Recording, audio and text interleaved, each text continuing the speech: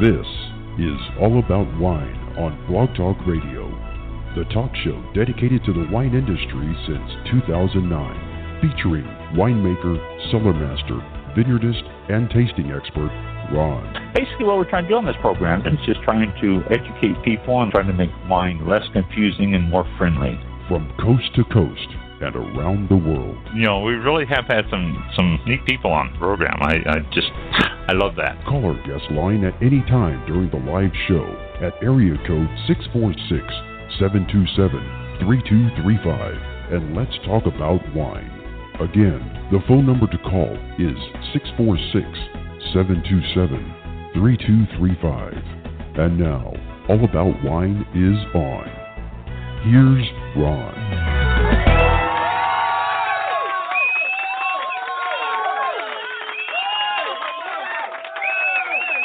Thank you, bus people.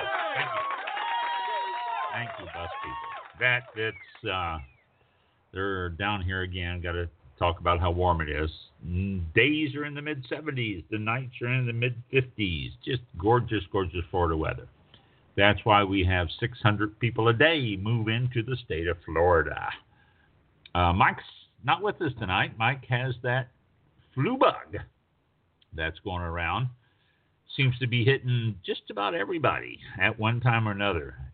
Pandemic, as they're calling it, comparable to the pandemic of the early 1900s during the time of World War I.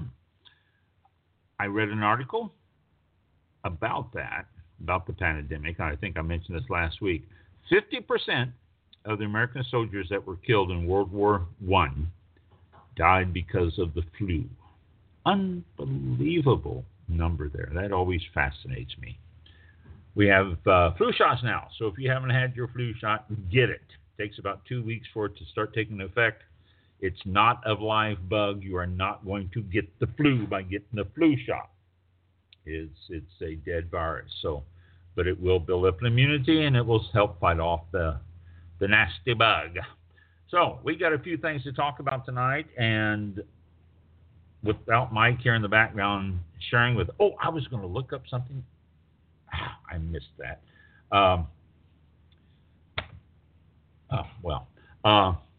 Without Mike in the background here helping me out with different things and talking about different things and looking up stuff, you're going to have to put up with me for a while. I don't think I'm going to do a full show tonight, but I will.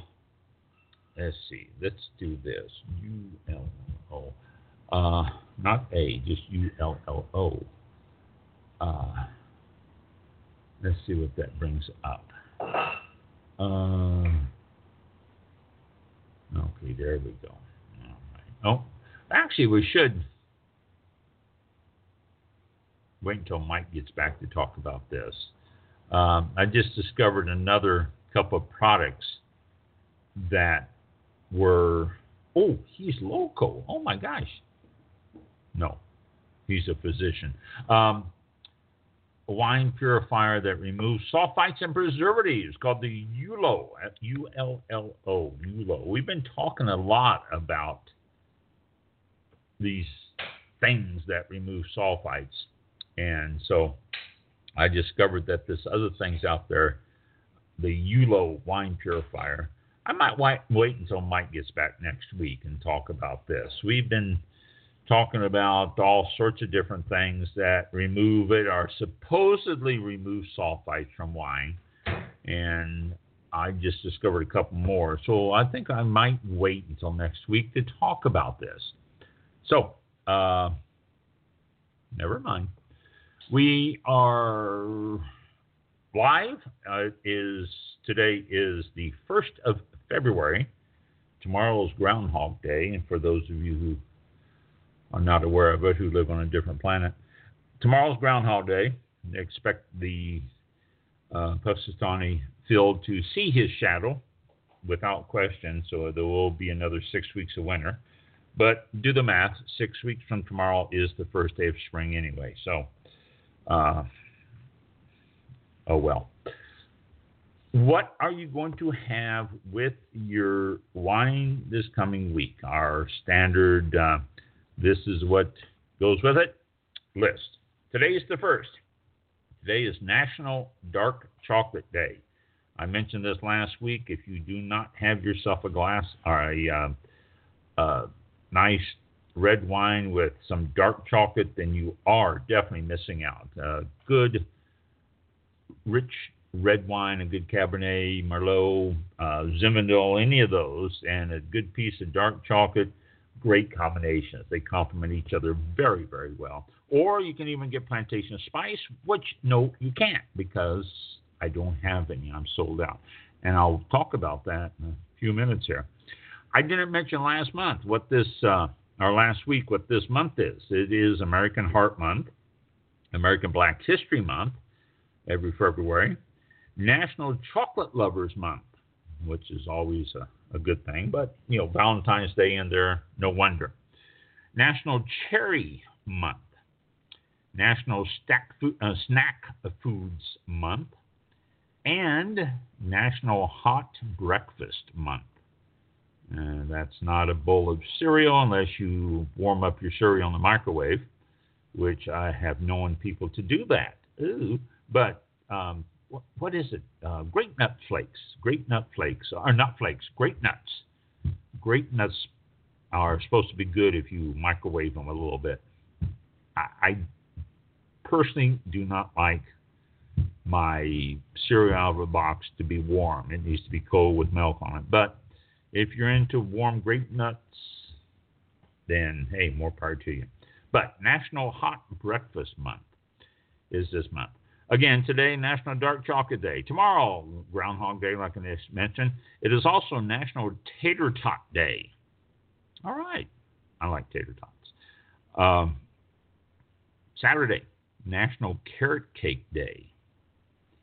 Yeah, get yourself some nice wine with that. That carrot cake, Gewürztraminer, I think that would be an interesting little combo day. Carrot cake and Gewürztraminer. Try it.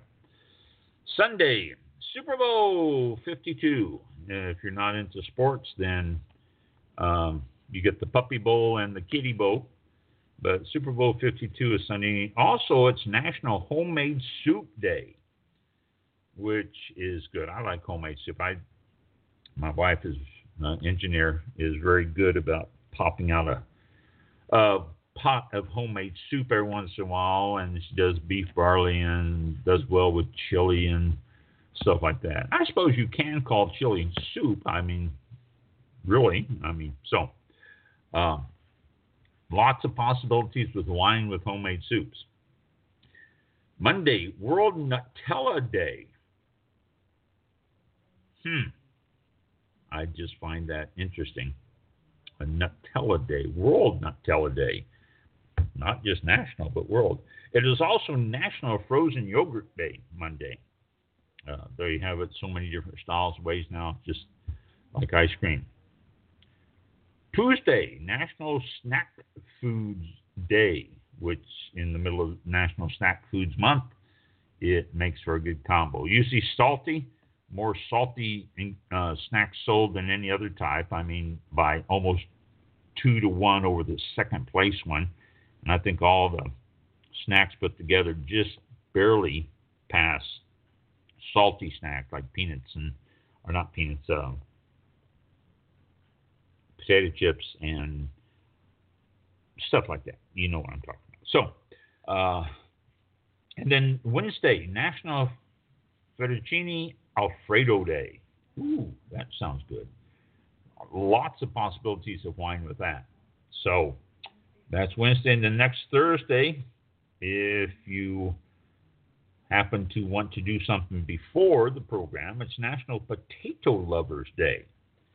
Now, this could be in any style, in any way, in any form. So when you say potatoes lover, and would that also include tater tots, which is tomorrow? But maybe not. I don't know. But National Potato Lovers Day. When I think of that, I immediately think of a baked potato. So you can go any way you want.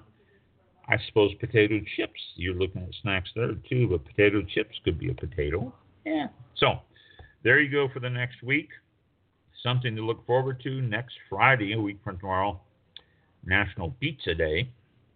But there we go for this week. Those are our things that you can pair wines with and celebrate the days as you are doing it.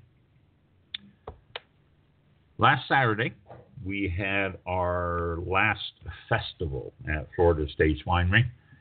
It was fun. It was great. There was lots of people that came in. Lots of people came in and bought the port, and I ran out of wines. I'm at a point now where I only have 3 wines left. I have port, I have some Plantation Red, and I have some Casa del Sol Florida Stars, which is from the Star Fruit.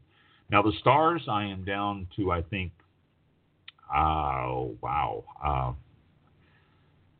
less than a case of 9 bottles. That's it. The Red, not too much more than that. I think I've got 13 bottles of that. Port, I'm actually really in pretty good shape. My last batch, I made a bigger batch, and it's surviving well.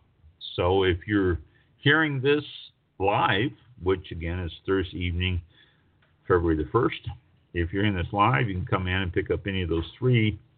Give me a week, and I'm sure the only thing that's going to be left there is the port. I am open. Everything in the store is 40% off, so if you want to come in and pick up any items for holiday gifts or birthday present for someone who's a wine person or any of that, we're still giving 40% off everything. So that's a good opportunity to pick up a few things. Here's some stuff that you've been wanting to get and you haven't. Now's the time to do it. So that's it. We are looking at probably last day of this month, February. We'll be closing the doors for good. I have a lot of things to do for the final month there. I'm going to be distributing stuff that we have there that don't need anymore. I'll be taking the stuff around to homeless shelters and women's shelters and soup kitchens and all that. We got a bunch of stuff that those places can use, so I'm going to be distributing that all over and doing a lot of recycling also. So if you're in the area, stop by, pick up some stuff, and say goodbye. Speaking of which, I have to say that Saturday, I was, for lack of a better word, quite humbled by the outpouring. The closing of the winery, I did not realize affected a lot more people than what I considered it would. It surprised me. It surprised me a lot. I was quite humbled by the outpouring from everyone and by what everyone had to say. And people had been coming in for years, and they were just quite upset because we were closing. They've enjoyed the winery so much. They've enjoyed coming out. They've enjoyed bringing people out. In fact, I'm getting some people I know did not see that we were closing that I haven't seen, which I'm surprised. The reason I know they haven't seen that we're closing because they haven't been out. They haven't been out to say goodbye. Because there are some of them out there that's been coming by for many, many years, and we've developed a friendship. I did have a couple of people come in Sunday, 2 different couples come in Sunday. One of them had seen that we were closing, came in, ended up buying actually 2 cases of wine, walked out with it. Another couple came in, as they do periodically. I've known them for years. They brought their adult children by, and they've been by quite a bit. I've seen them for a lot of times. And Rick, if you're listening to this, hey, but they didn't know we were closing, and it really caught them off guard. They were quite surprised about the fact that we were going to be closing the doors. So had a nice visit with them Sunday for a couple of hours, and people I'm going to miss. I'm going to miss a lot of people closing the winery. And Saturday, like I say, was the final day of getting all the ones in the festival. We had vendors there. Constantine, who usually entertains all of us, has the flu bug also, so he didn't show up. But we had some great vendors, and we had a great time. There's quite a few people there, and it was just fun overall. It just was a great thing. And again, I have been quite humbled by the outpouring of friendship. A lady brought me in a gift certificate for Olive Garden, which I thought was really, really nice. And it's just we're.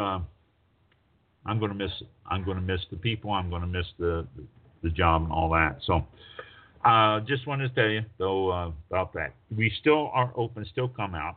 And if you're listening to this program, I'm going to be continuously doing this, so you can always get a hold of me through this and through All About Wine Facebook or All About Wine email, or contact me even live on the program if you want.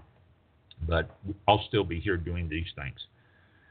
So, with that being said and that being done, and not getting teary-eyed yet because it's not completely over, I have a few things to talk about tonight. And let's see. Oops, that was the wrong one. Let me get this back up here. Let me go to this. And let me go to this. Oh, excuse me. Here we go. What makes a wine successful? Why does a wine that's introduced become a wine that people buy? Why is a wine that's put on the shelf one that people continue to buy, as opposed to some that are put on the shelf and you go, oh, well, that's interesting, and a couple, 3 months later, it disappears. And no matter where you look or no matter what you do, you can't find it. And it's not because of distribution. I mean, we can all throw out that, they distribute and then they quit distributing their stuff. I mean, it's other things. Between 130 and 140 million babies will be born over this next year, 2018. That's actually the number predicted for new products and new brands that will be launched globally over 2018. 130 to 140 million new products. A professor at Harvard, Clayton Christensen, gave the total figure for the U.S. at 30,000 and said that that's the number that we can expect here. The new products news saying that food products and stuff, wines and stuff, 11,000 to 16,000. But still, that's a lot of items. Whatever it is a lot of new stuff. And they're saying that Clayton Christensen says that the overall failure rate for the new products is about 95%. 95. U.S. retail analyst IRI says that it's really about 72 to 78%. But either way, that's a lot of products being introduced that are not going to make it out of 2018. The success rate, let's go back a few years to 1996. There were 14,000 products introduced in 1996, and 12% failed. Products launched. I'm sorry, not failed. 88% failed. Out of that, 12% survived.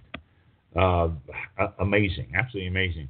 In the wine world, you've got all sorts of possibilities there.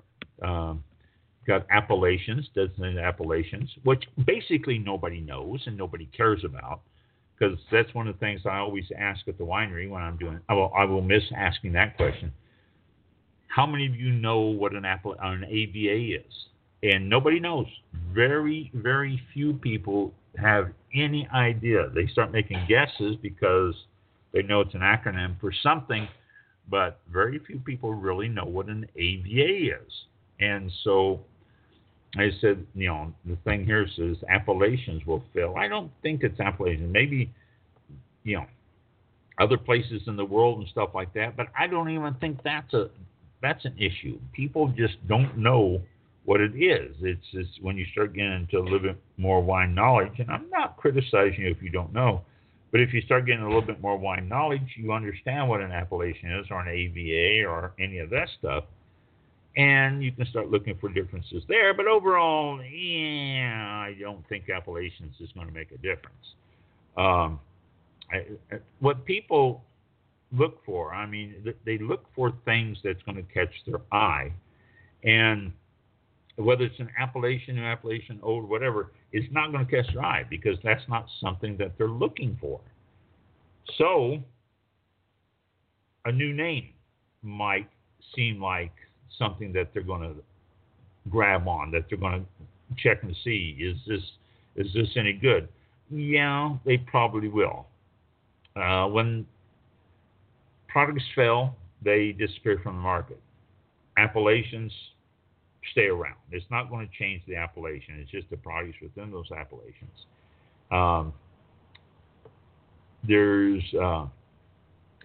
You can check the success rate by looking for stuff that is coming from certain areas, and if it doesn't build itself a reputation, it's not going to survive.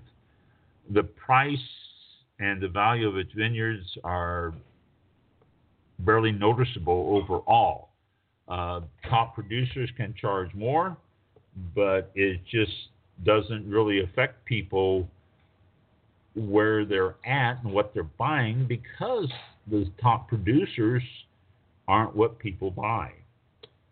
So, what causes a wine to survive or fail? Well, number one, price.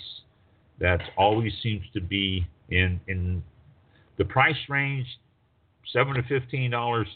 If it falls in that category, it's going to be noticed. Also, the multi-billion-dollar business we've talked about before is labeling. If those labels catch the eye, then it's going to probably go off the shelf the first time with someone. And then third, and probably most important, if it appeals to the people. Most people don't notice subtle little differences. So therefore, if it is one that appeals to their taste, it has a good possibility, if it carries all three of those things, it will survive. But then, who knows? There could be other factors in there that it doesn't, not good distribution or anything else. So basically, it's is this wine going to sell in your area? Is it not going to sell in your area? Is it going to sell in your store? Where are people buying wines? There's so many factors. Almost impossible to say this wine is going to succeed, whereas this one's going to fail. It could surprise you on both of them. All right, this is something I saw which I thought was strange. All right, best word I can use to describe this is strange. Wine Spectator magazine, and I subscribe to Wine Spectator. I enjoy it. It's a good magazine, and it's been around for a long, long time, and it's a lot of people's go-to. I think Mike is now subscribing to Wine Spectator and learning stuff from it. But Wine Spectator magazine, in the New Jersey prison system, Wine Spectator is put right up there with knives and shivs and shanks and gang colors and all that, because they're all banned.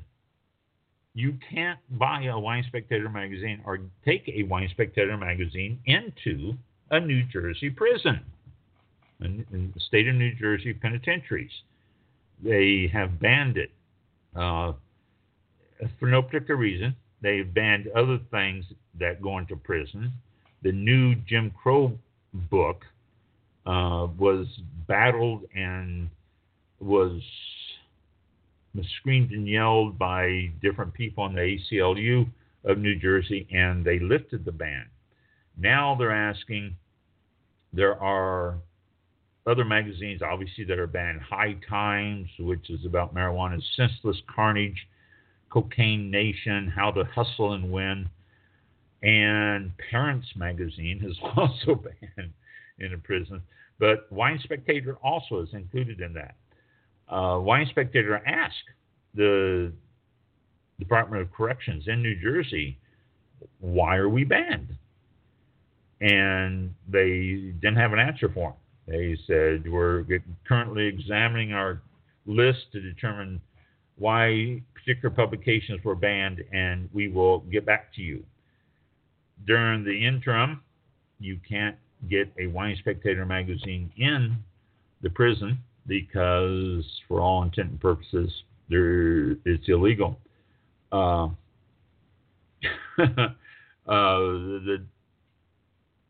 ACLU of New Jersey is now, along with some other groups, is trying to check on the list of banned magazines that going into the prisons in New Jersey and understanding why and battling it on First Amendment reasons. They said if the prison looks through every issue and finds something that is objective in every issue, they can ban it individually, but just a blanket ban is not allowed.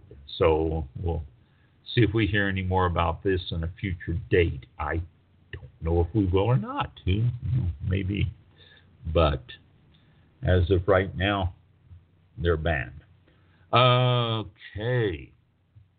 Here we go. Free the Grapes. .org. Free the Grapes is one of our favorite sites. I keep saying I need to get a hold of Gary, and I never do, but I really need to get in touch with him. But,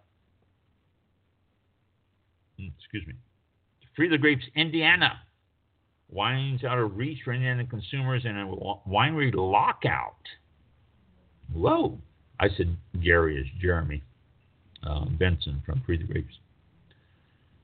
While Indiana is one of 44 states that do allow legal direct-to-consumer shipments from wineries, the Hoosier State now stands out from the other 43 in an important way. Indiana is the only state that prohibits wineries from carrying both a legal direct shipping license and a relationship with a wholesaler.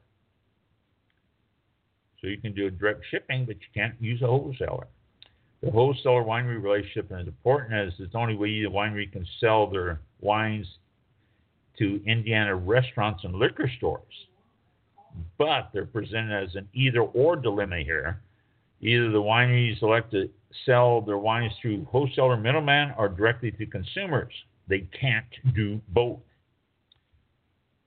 So Indiana wine lovers are the ultimate losers, regardless of how they do it. If you want to go to a restaurant, get yourself an Indiana wine with the meal, and then go home and order that wine, can't do both. You're going to have to choose one or the other. Compared to the other 43 states that allow direct consumer wine shipments, Indiana's continue to be denied a wide range of wines to purchase because of the winery lockout, they're calling it, which is unique to that state. So, no surprise, Indiana has the fewest number of direct winery licenses of any state that permits direct winery shipping. They've only got 330 licenses in that state. And for the population size, that's small. Massachusetts has 1,135, Missouri 1,196. Even Maryland has 900. But you're looking at states like the Wyoming has the smallest adult population. It has 810 direct shipper license. So Indiana is really, I think, shooting themselves in the foot on this. That was me. Jerry Benson, the director of Free the Grapes, said this fix is simple, requiring wineries to choose between broad representation with a wholesaler or direct consumer shipments is an arbitrary rule with no public policy benefit. He calls it protectionism. Simply put, repealing the law allows more consumer choice. And again, more tax money. Just tell them you get more tax money if you do it. Direct consumer wine sales fills the gaps where the three-tier system does not meet the consumer demand. With 10,000 U.S. wineries, almost 10,000 U.S. wineries producing at least 80,000 individual labels, all trying to get your attention, and the wholesaler middleman is really starting to scream. Actually, the two top wholesalers control approximately 60% of all U.S. wine and spirit sales. Oh, my God, talking about a monopoly. 98% of wine is sold through wholesale channels, and it's effective and it works, and they get the wine out there. It works for large wine producers and not for the small winery. Let me tell you, we've talked to too many people about this, and I can testify myself, using a distribution company or a distributor ends up actually costing us money, a lot more than what it's worth to us to get out there. I do have a distributor's license, though. If anybody's interested in purchasing it, get in touch with me for Florida. Free the Grapes is said that they need to fight this. They need to do it. There's if you are in Indiana, if you are a member of the state of Indiana citizen, then go to freethegrapes.org. They have a letter that you can personalize. You just click on it. You just write your name and information on it and click send, and they will take care of everything from there to get a hold of your representative and your legislatures and let them know to get their head out their butts and get this taken care of and this stupid rule. So freethegrapes.org. Again, we've talked about that many times. Founded in 1998. It's a national movement of consumers, wineries, and retailers seeking to expand the direct-to-customer sales. So Jeremy Benson, when we've talked to him, said that his job is to get himself out of a job by getting the whole country to have open shipping. So freethegrapes.org. If you're a member of Indiana, go to the freethegrapes.org website and sign the letter. Okay. I'm going to wait actually. Here I was going to talk about this Saintly Solutions assault fights, and I'm going to wait until next week when Mike's back so we can talk some more about these things and see, what they, because he's been involved in this quite a bit. And so, let's see, what was this on the 16th? What did I miss here?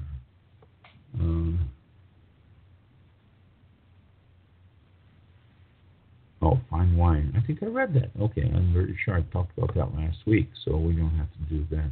I'm checking out my things here, my sites here. This is 20, yeah. All right. I can hear my one. Smoke taint.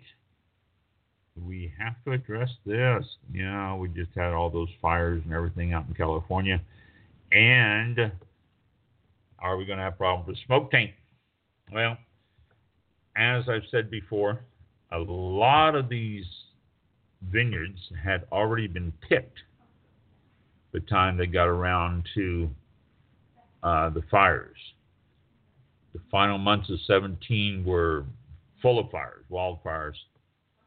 Spirited, there it is.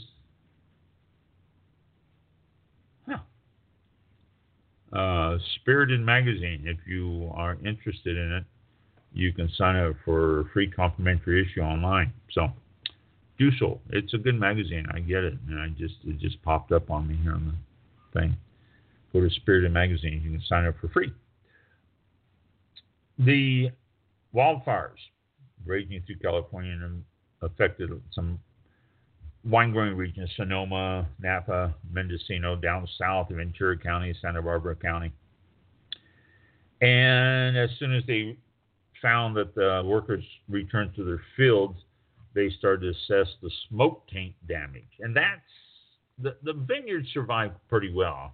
check the All About Wine Facebook page. I put a link on there for the wineries that had damage in the northern counties. I didn't do Ventura or Santa Barbara, but the northern counties, I had a list of the wineries that had damage. The estimate is more than 90% of the wine grapes were picked before the fires broke out. So that's good. Sonoma, Napa, Mendocino. It was a great year for wine, they're saying. The winemakers from a couple of wineries, both located in Calistoga. Only a little bit of the stock was affected by the fires. Remy Cohen, Vice President of Cliff Lid Vineyards in Stag's Leap, said that it should have a minimal impact on future wine quality also. Many of the grapes were already harvested. 2017 was a pretty warm year, so it put them in line to be harvested sooner. And the grapes didn't really get affected by the smoke.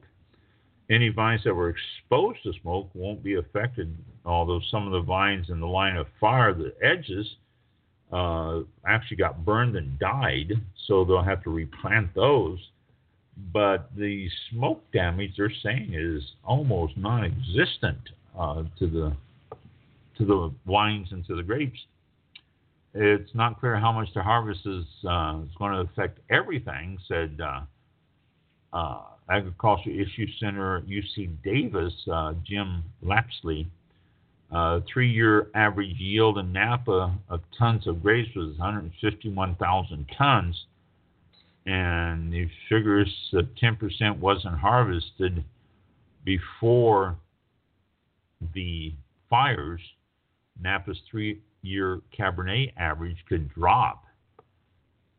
So hypothetically, it would represent the 15. Let's see, where are we here? I lost my. Napa's 3-year average Cabernet harvest was 63,205 tons. So hypothetically, 15,100 tons would represent about 24% of Napa's harvest. And that's because Cabernet Sauvignon grapes are picked later, and they're most heavily affected. They salvage many grapes, and the smoke and ash might be instrumental in some of the Cabernet Sauvignon wines. They don't know. Everyone advises don't leave the skin contact too long because that could impart more. They're trying to do what they can to get the smoke taint out and not have it overpower too much. They don't know. Smoke tainted wines can be sold as bulk for California blends or repurposed, possibly as vinegar, balsamic. Current aging vintages are not going to be affected. Warehouses are full right now, and there was a fire at a warehouse in Vallejo, California in 2005, and that the smoke taint didn't really affect those, and that could affect it at any step of the way. So what they're saying, smoke taint on the wines are probably most of them that were picked, which is most of the wines, aren't going to be affected at all. The ones that could be affected, Cabernet Sauvignon. And that is, they're not expecting that to be affected either by smoke taint. So you don't know until the wines are finished, though. That's the thing about smoke taint. Check out some past episodes. I've talked about smoke taint and how it affects the wines and everything. And you don't know until they're done.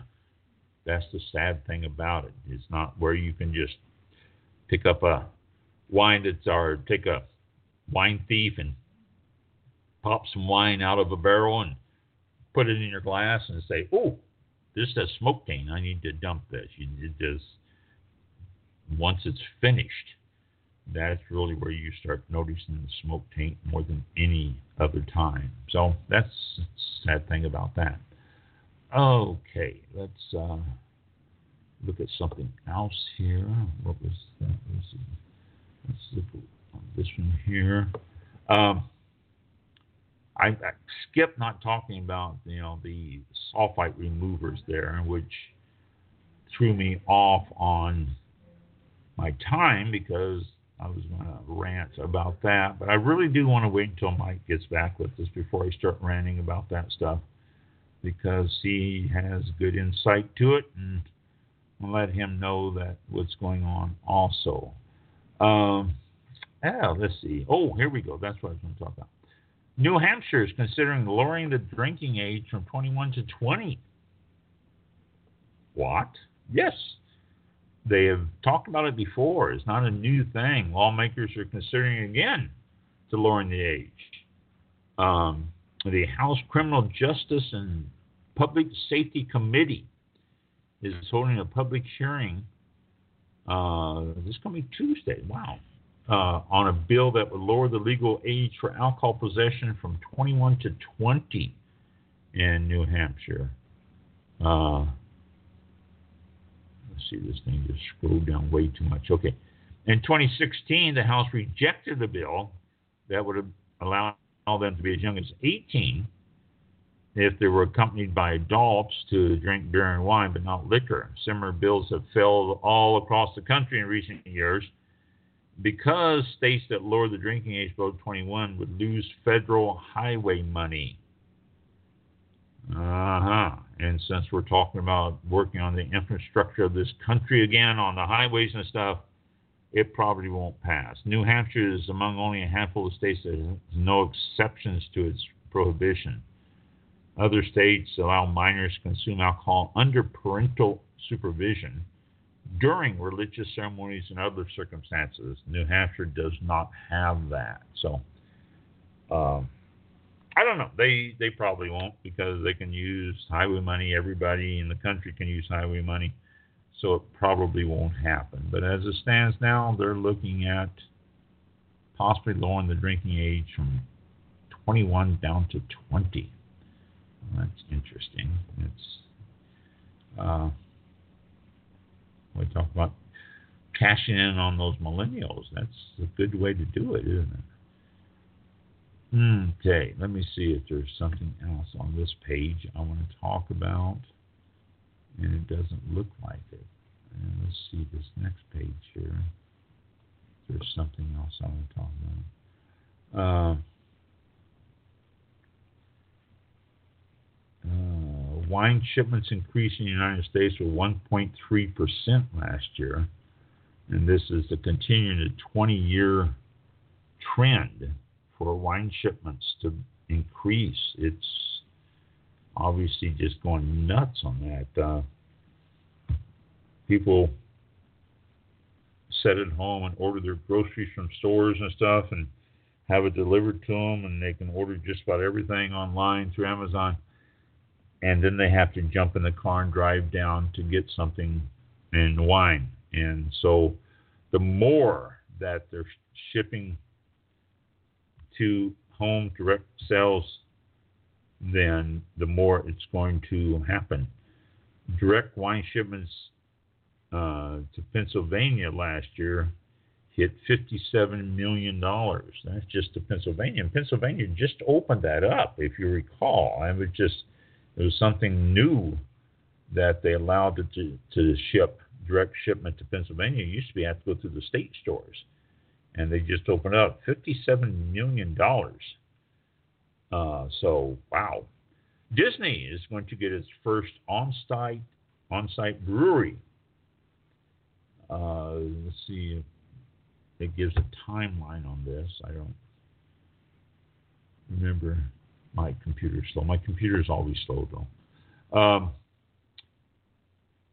It's going to be in Orange County. It's due to open later this year. It's a 9,350 square foot site at Ballast Point, Orange County. It's owned by Constellation Brands. It's going to be described as a 3-barrel research and development brewery. It's going to have an outdoor patio, cabana-style seating, all sorts of good stuff, and brewed especially for Disney.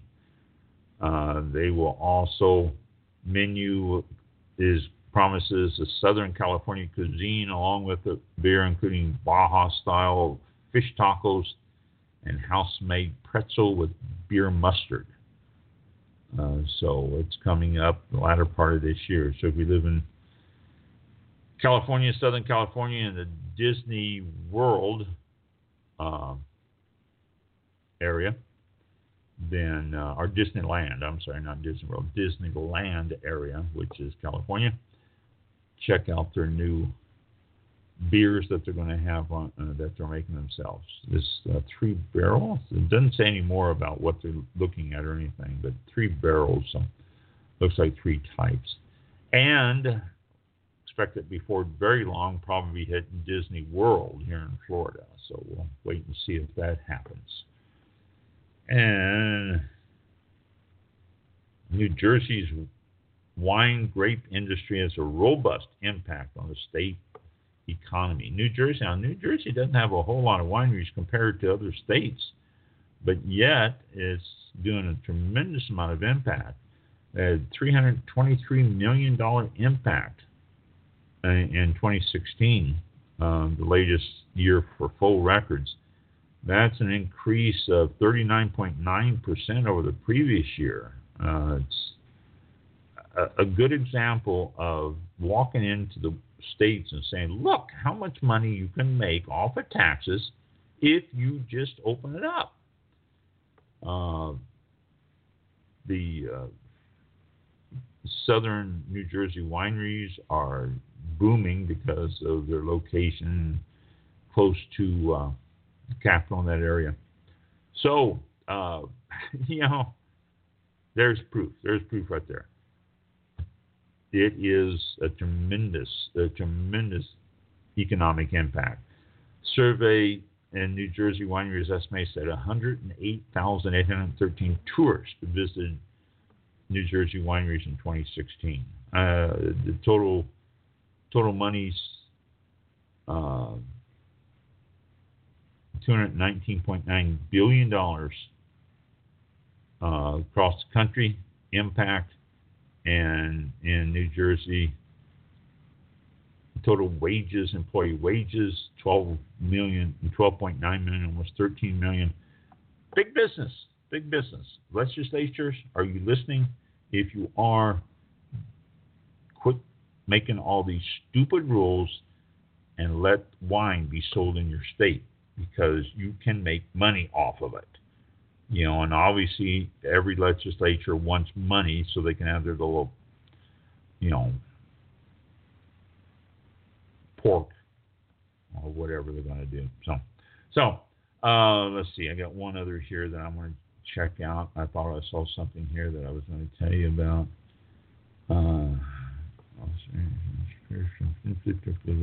Nope, I guess not. So that's it for the night. It's a little bit early, but I share with you, I am on insulin now with my diabetes, and tonight's my first night of giving myself a shot, and they say I should do it about 8 o'clock every night, and I've never done it before, so I'm a little apprehensive about this, so I need to wash my hands and get the needle ready and fill it up and find a spot and rub it and do all that stuff. And it's going to take, those of you who are on insulin already, God bless you. I hope it's going easier for you, but this is my first time, and I don't know, I'll see how it works. Tune in next week. That's all for this, I think. Is there anything else on this one I want to talk about? It's an official lineup. Wineries rise in Michigan, but more grapes are needed. That's everywhere in the country. I mentioned that before. Everywhere in the country. No matter where you are, if you want to make money, plant yourself a vineyard, because you can always find people who will buy your grapes in that state. So keep that in mind. So we're done for the night. tune in next week, because Mike will be back with us next week, and we're going to be talking, like we always do, again, about the sulfites and these instruments out there to remove them. Okay. So I just read an article about the guy in Kansas, and he's excuse me. He says that he is found he's going to be doing it properly and all that because he's got backing and everything. We will see. But I think I talked about him a couple weeks ago. But, we'll go back and revisit. And I found something else too. Where's the paperwork here? I don't know. Oh, there it is. I found something else here called Respierre. It's a wine aerator. An expensive wine aerator. And so we'll talk a little bit about that too. So tune in next week and you'll get our take on all these sulfite remover things that are so popular now. And I won't I won't start editorializing now. I'll wait until next week to start giving my comments. But thank you for tuning in. Thank you for listening again. A little short on the program this week, or a few minutes short, but that's all right. Thank you for tuning in. Hope everybody's surviving this flu season. If you do have the flu, sit around and listen to past episodes of All About Wine. There's a good way to kill some time. You just listen to 5 or 6 episodes, and there's your afternoon, and you didn't even realize how sick you were. So that's a good way to spend some time while you're home instead of watching daytime TV, which, oh my gosh, that drives me crazy. And if you have any comments or anything, get a hold of us. You can email us. You can Facebook us. You can do anything. I check them all the time. And since I'm going to retire permanently at the end of this month, I will be checking them lots. So nothing will escape me. Have yourself a good week. And drink lots of wine. And we will see you next week. Thanks for tuning in. This concludes tonight's broadcast of All About Wine on Blog Talk Radio with your host, Ron. For show information, links to All About Wine on Twitter and Facebook, or to be a guest on this show, visit the show website at www.allaboutwinebtr.com. Archive shows are available for download on iTunes or on our show page at blogtalkradio.com/allaboutwine. Thank you for listening. Drink responsibly, and we'll see you next time on All About Wine.